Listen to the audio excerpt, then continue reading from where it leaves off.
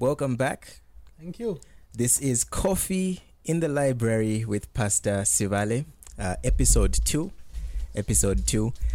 We are still dealing with the issue of the coronavirus that is going on. But before we dive in, how are you doing, Pastor? Well, I'm doing fine. Yeah. Trusting in the Lord and taking each day as it comes. That's good. Yes. That's good. This is with Pastor in the Library.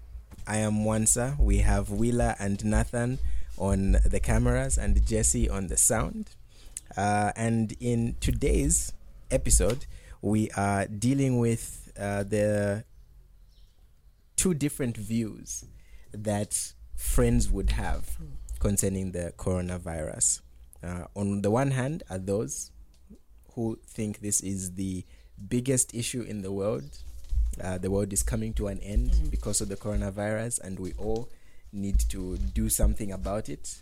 Some even going as far as to call the police to report some neighbors or friends who might be out after curfew because they're endangering lives. And then you've got people on the other end who are saying this is nothing new. The same scientists have been telling us the world is coming to an end. They've been wrong before, they are wrong now. We believe in God. So they've got this point of view where these guys are extremely loose and free, and these are extremely strict. But they have to relate to one another, because we eventually have to relate to one another, whether it's in a neighborhood or in the church. And so when these two groups of people meet and interact, how can they interact in a God-glorifying way that does not demean one another, but has reasonable interaction that is showing love and the gospel of the Lord Jesus Christ fused in to that relationship? Well, that's a good line of thinking, especially when you say how do the two relate in a way that is God glorifying. Now, firstly, we must acknowledge that when the Bible describes the end of the world, it says no one knows. In fact, Christ, the man, would say only the Father knows the end of the world, the end times. So we must now not begin to interpret the scriptures in view of what is happening. Let's allow the scriptures to speak for themselves. Yeah. But coming to people with two different views, firstly, it's good for us to acknowledge and respect both positions. This one feels this is a wasting, so we need to be extra careful. While others are saying, look, God is sovereign, and therefore whether I die of coronavirus or not, life must continue. Now, both have thought about it, hopefully, and have arrived at a conclusion with convictions from scriptures. But how can the two relate? Proverbs 22 verse 3 talks about the wise or the prudent who sees danger and hides himself. And then he talks about the simple, the foolish, that go and suffer for it. Now, if you look at Proverbs 22 verse 20, what he's actually saying is be wise and be careful. So the one who thinks this is a serious thing, you must be wise and be careful. Observe the regulations or the measures rather put in place. The one who's on the other extreme must also be wise and careful that you don't live your life in such a way that you endanger others. Because that's what being wise simply means. Now, that it's easy for people to live in fear and think it's because they're being prudent. Now, fear robs you of the joy you have in Christ. While being concerned leads you to behave in a careful way, but still maintaining your joy and peace in Christ. So we need to be wise and careful. Secondly, how can the two relate?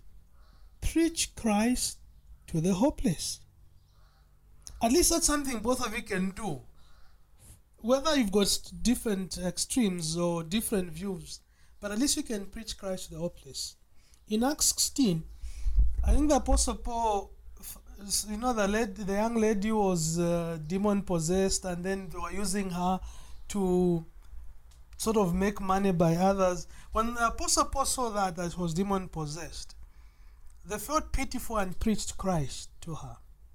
So in this time, regardless of your view on coronavirus, at least let's agree to preach Christ to the hopeless.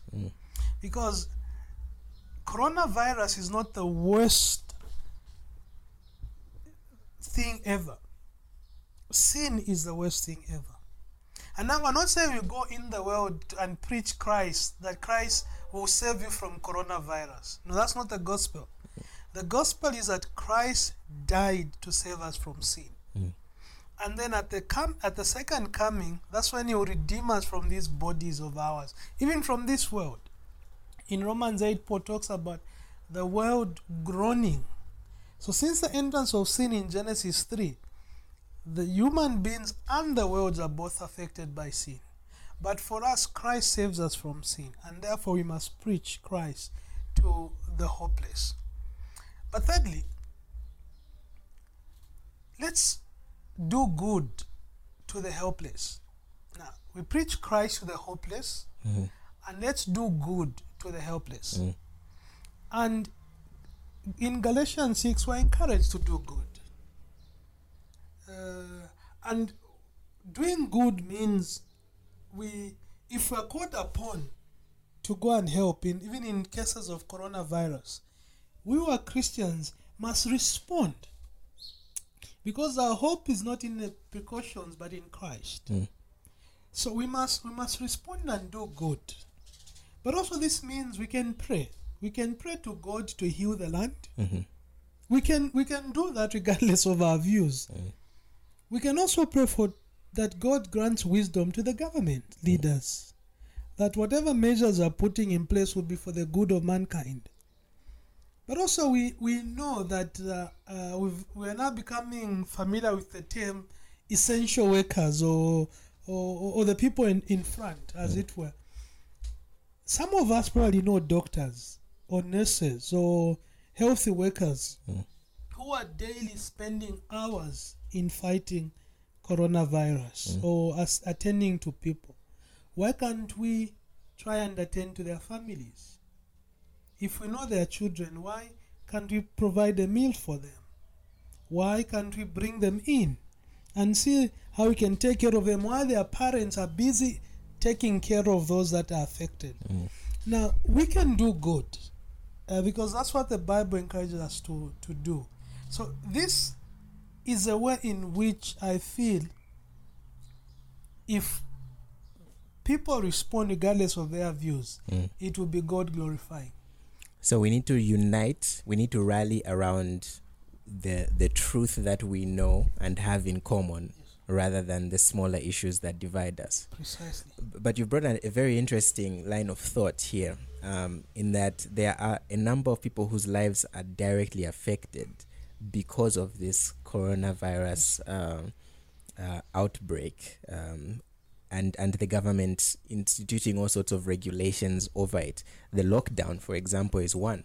The church has people who are really affected by this. Maybe they've because of the lockdown, they are not able to work, and they receive a weekly paycheck that gets them their food and any other necessities that they need to look after their families. Is this another way in which the church can rally around those who are helpless, if you will? Is that another way we can be thinking? Precisely, that's another way we could think. Instead of us locking ourselves in a debate, the world is dying. People are hopeless out there. There are those who must work to earn and then buy food. But now with the lockdown, so that the virus doesn't spread, we can begin to think as a church, and the church is made up of individuals, individual Christians. How can we respond to such situations? So it could be I have 2 bags of mealie meal, for instance, and I know my neighbor or my friend or my brother or my sister in Christ doesn't have the opportunity or the privilege that I have to buy and store. Why can't I share with them what I have? Because remember, we must not just think of ourselves. We must think of others. We know of people that get paid weekly, and that's after doing some work. But if there are no such jobs, a lack of food will probably kill them first before coronavirus gets to them. So there's a way in which all of us, if we put our heads together, we can respond in a God-glorifying way. And what that means is that then we must now begin to ask ourselves, do I really know my neighbors? Do I really know my fellow church members? And which of those members immediately come to mind that in such times they are probably going through a difficult period than others? Those are the ones reach out, call to them, find out how are they surviving, how is it for them now, and then see in whatever ways you are able to respond to them. The challenge definitely is to love, to not think of ourselves and our own situation, our own panic. In fact, these arguments over how serious the pandemic is us focusing on our own individual needs, whereas there are people on the outside who are starving, who are in dire need of resources. And as we think more and more of ourselves and our own issues, we leave them out there to fend for themselves. Yeah, we get swallowed up in our small world. And it's because we've had something to eat, that's why we've been able to debate. And interestingly, I think a few weeks ago or so I'd gone to Game trying to get diapers for my son.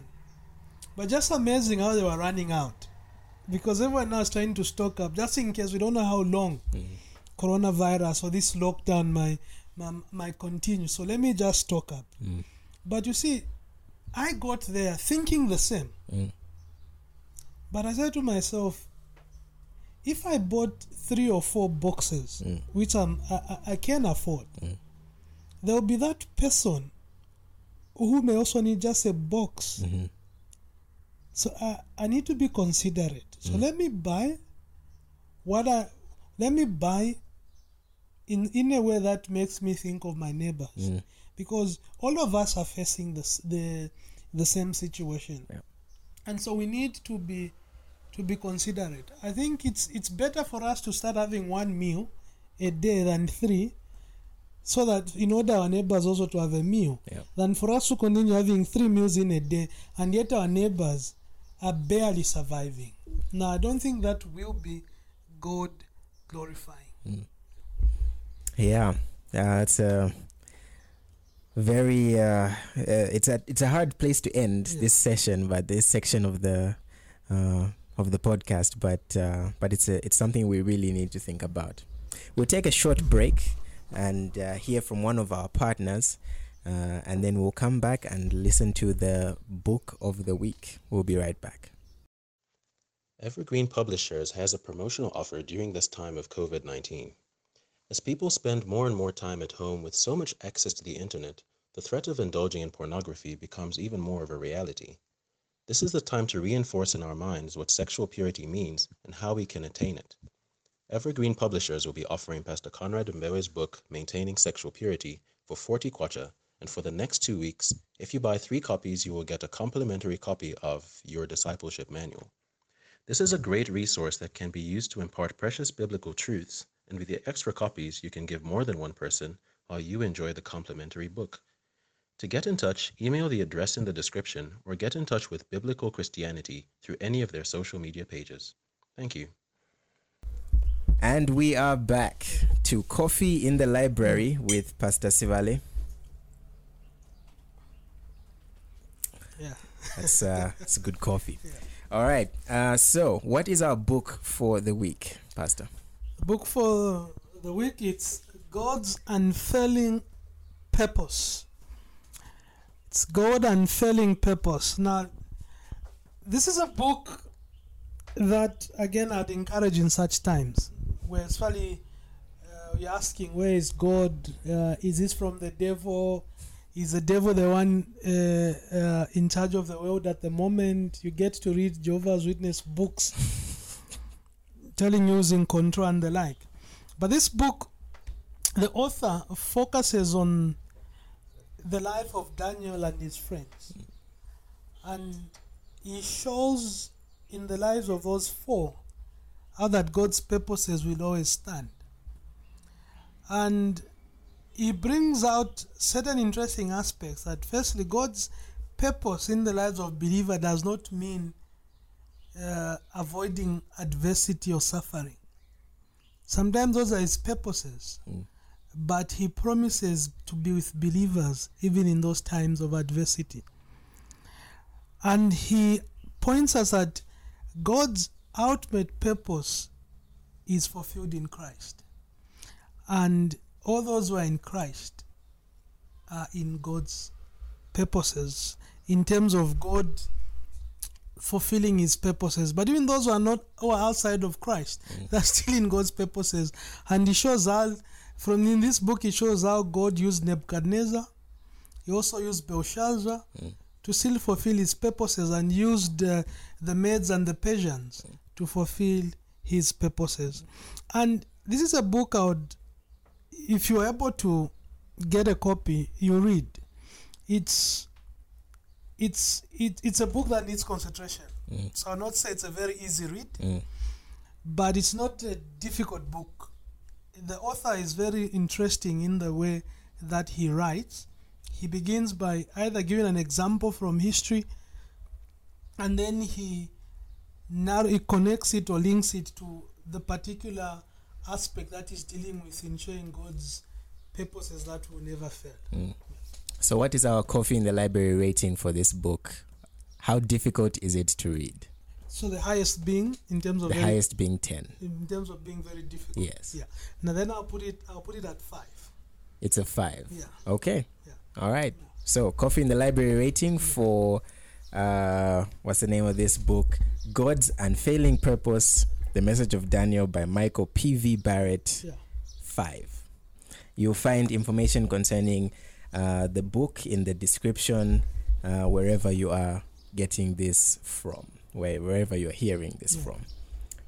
We thank you for joining us. This has been Coffee in the Library with Pastor Sivale. Till the next time. Thank you. Bye-bye.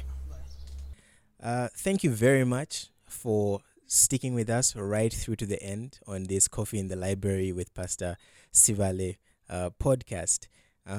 We would like to hear from you. We would like to get more questions from you so that we can address them in the show. And so you will find any email address or phone number, anything you need in the description below so that you can get in touch, send your questions, and we will address them in future episodes.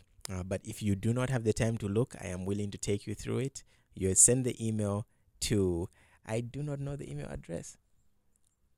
What's the email? No, this isn't Pastor Studio, it's another one. But we would also like to hear from you.